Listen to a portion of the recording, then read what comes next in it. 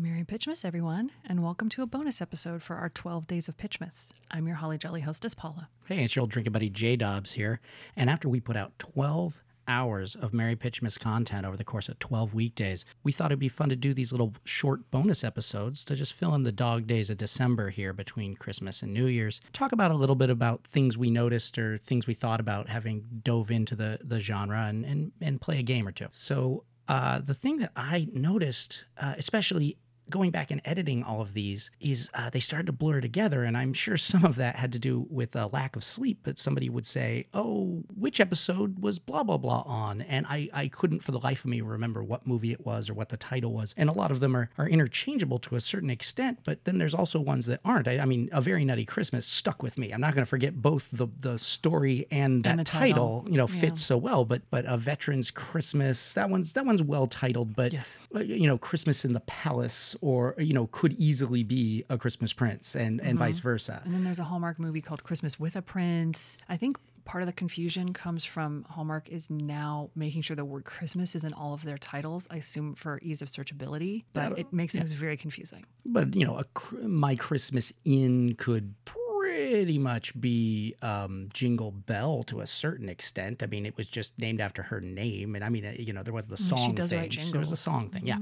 So, but they all kind of blurred together a little bit. And I realized that they're very, and I mean this in kind of the best way, or at least not in a pejorative way, they're disposable, they're ephemeral. And I just find that really fascinating from a point of view of they're here and then they're gone, both on my TV and in my brain. Mm-hmm. And especially with Hallmark making 36 of these this year, they're just building up content. And I know they start earlier and earlier, like they started in mid-October this year, and they're going through the 1st of January, maybe bleeds in a little bit to early January. So I'm just sort of wondering, once they bank all this content, obviously they're going to make new ones every year, but are they just going to run 24 hours a day, 7 days a week for 3 months, and they're not going to do their morning show programs or anything else on their 2 channels that they have? On their 2 channels. Well, I'm very curious if they're going to actually do, do you think they'll do an entire Christmas channel that's even in July and April? It's hey, go up to 2:45. You can always watch a Christmas movie there. Especially with the app now, it's possible that they just come up with a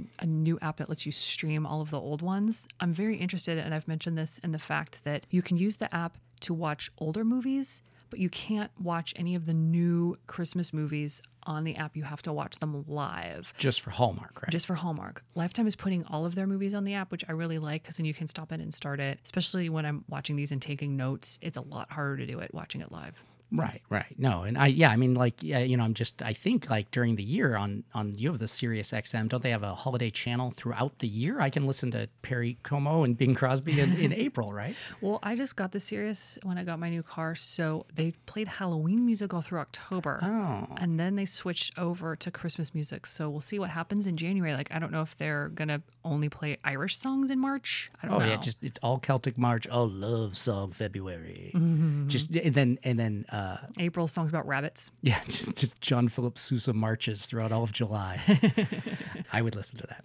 So yeah, no, I find that really interesting. They are here and they are a thing, and people love them, obviously. But at the same time, I don't think a lot of people are like, this is my new one I watch every year. It's like there's always these new flavors. It's like the McRib is back. It's maybe you don't even like it, but it's been away. So yay! Yeah, and a lot of these, because like I said, I watch a lot of these. There's only one that I've rewatched, and it's a freeform movie. It was ABC Family, and I feel like the ABC Family ones, they make less of them, but they're more memorable. They're more, not memorable, they're more distinct.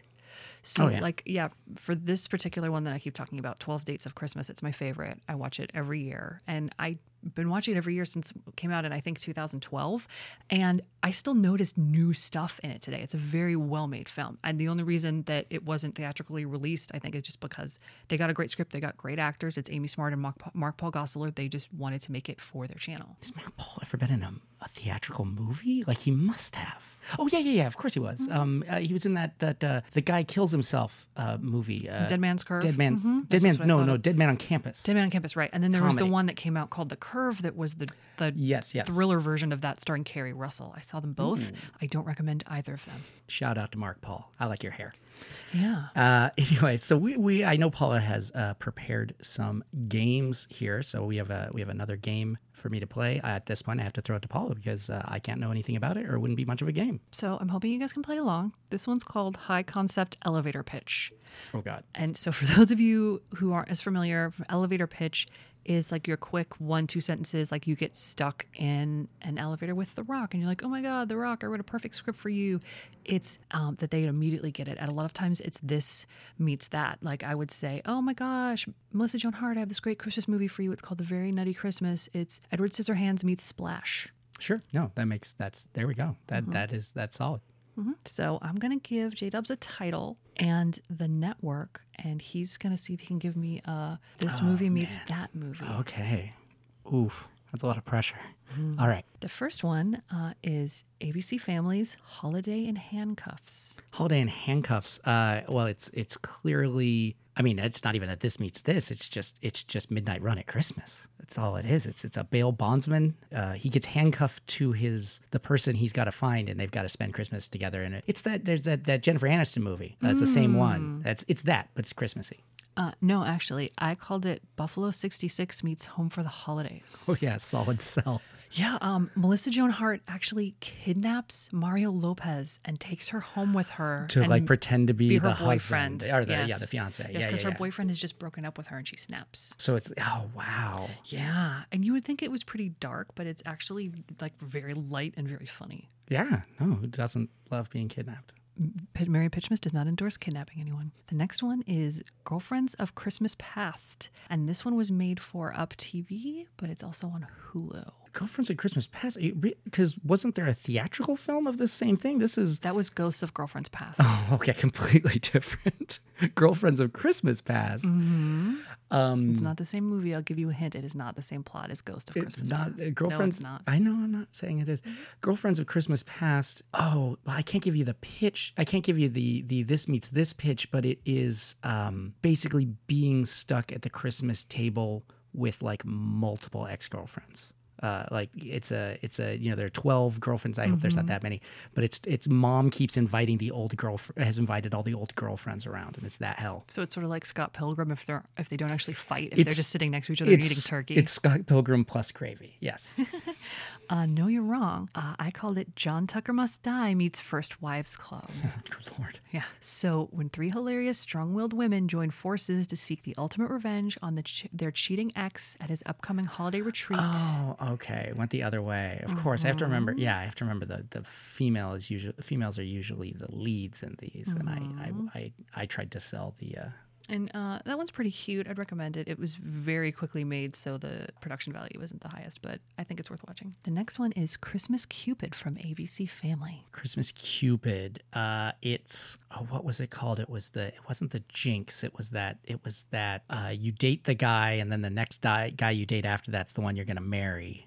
I don't remember the name of that movie. It's got a little bit of that in it. No, I take it back. It is a matchmaker who has it's the standard matchmaker plot. It's the have to set somebody up who you actually want, so you keep setting them up with bad choices. Not at all. Oh, okay. This one is actually closer to Ghost of Girlfriends Past. Oh, good Lord. So I called it Christmas Carol / Ghost of Girlfriends Past meets The Preacher's Wife. Yes.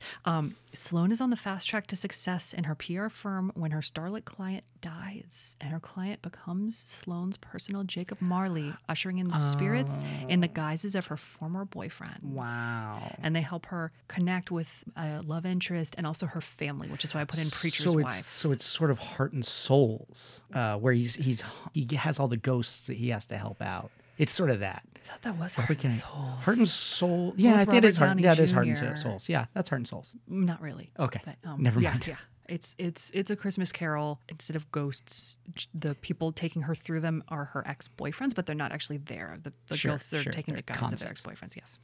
So the next one is All About Christmas Eve from Lifetime. Somebody was so proud of that title. Mm-hmm. And I'll give you a hint. The lead character's name is Eve. But it has nothing to do with All About Eve. It does not. Okay.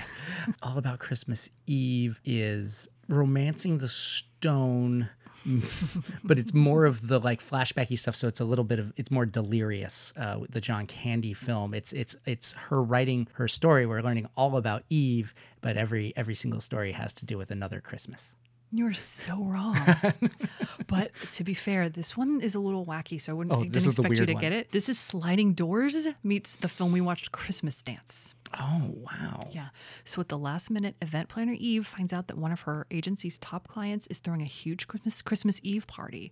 So she has to decide whether to take on the event or risk her career and go on the vacation that she had planned with her boyfriend. So we see her take both paths and we watch it in parallel. We get to cut back and forth, and she breaks up in one and she blah, blah, blah. Yeah. But presumably she doesn't die in the one where she chops her hair all off and bleaches it. Spoilers on Sliding Door. Come on. The next film, and this one may be a little easier, is The Mistletones. I hope one's easier. This is from ABC Family. Oh, okay. Mistletones.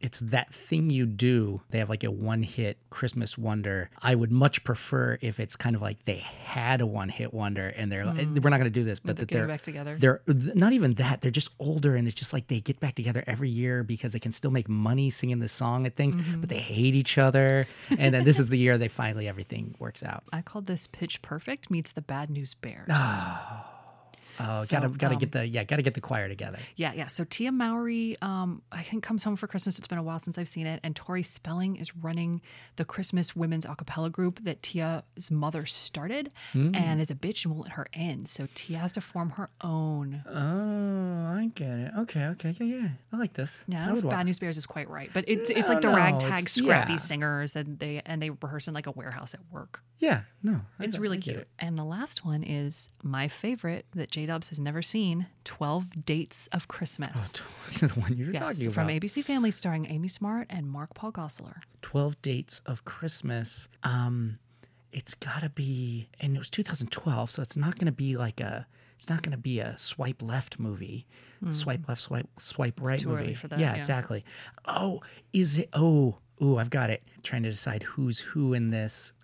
One of them works at a restaurant and the other one keeps bringing in new dates every day, but they, over the course of 12 days in a row of different dates, they fall for each other. That is a great idea, and it's completely wrong. Oh, I'm full of good ideas that are very wrong. That's my life. This one is Groundhog's Day, 12 Dates, meets Forgetting Sarah Marshall, but no nudity. So it's basically she gets set up on a blind date with her stepmother's godson, Mark Paul. She keeps fucking it up. We're living the day over and over again. Until she can until we can get to the kiss. Yeah, and she can get over her ex. Because that's a big part of her arc, too. And he's obviously already with someone else, which is why I said Forgetting Sarah Marshall. Yeah. Oh, wow. Okay. And that one's on Hulu. It's really cute. It's really cute. Awesome. Well, this has been fun. I didn't get a single one right, where I was much better in the other games. This one was a hard one, though. This is hard. I mean, that's an abstract concept, but it was fun. I enjoy the game, and I enjoy hearing about the plots, because now that I know this thing, you mostly can just tell me the breakdown, and I'm like, oh, okay, I've seen that movie now in my brain. Cool. Well, thanks for listening, everyone. Merry Pitchmas. And don't forget, Tori Spelling will never let you join her singing group, so you should start your own. I just wanted to mention Tiffany Amber Thiessen and Elizabeth Berkley, because we mentioned both Mario Lopez and Mark Paul, and I felt bad that the other two were left out. Also, Screech. Nah, never mind. I take Screech out. But Lisa, Lark Voorhees. Yes. I had to think about it. But Screech, you're out.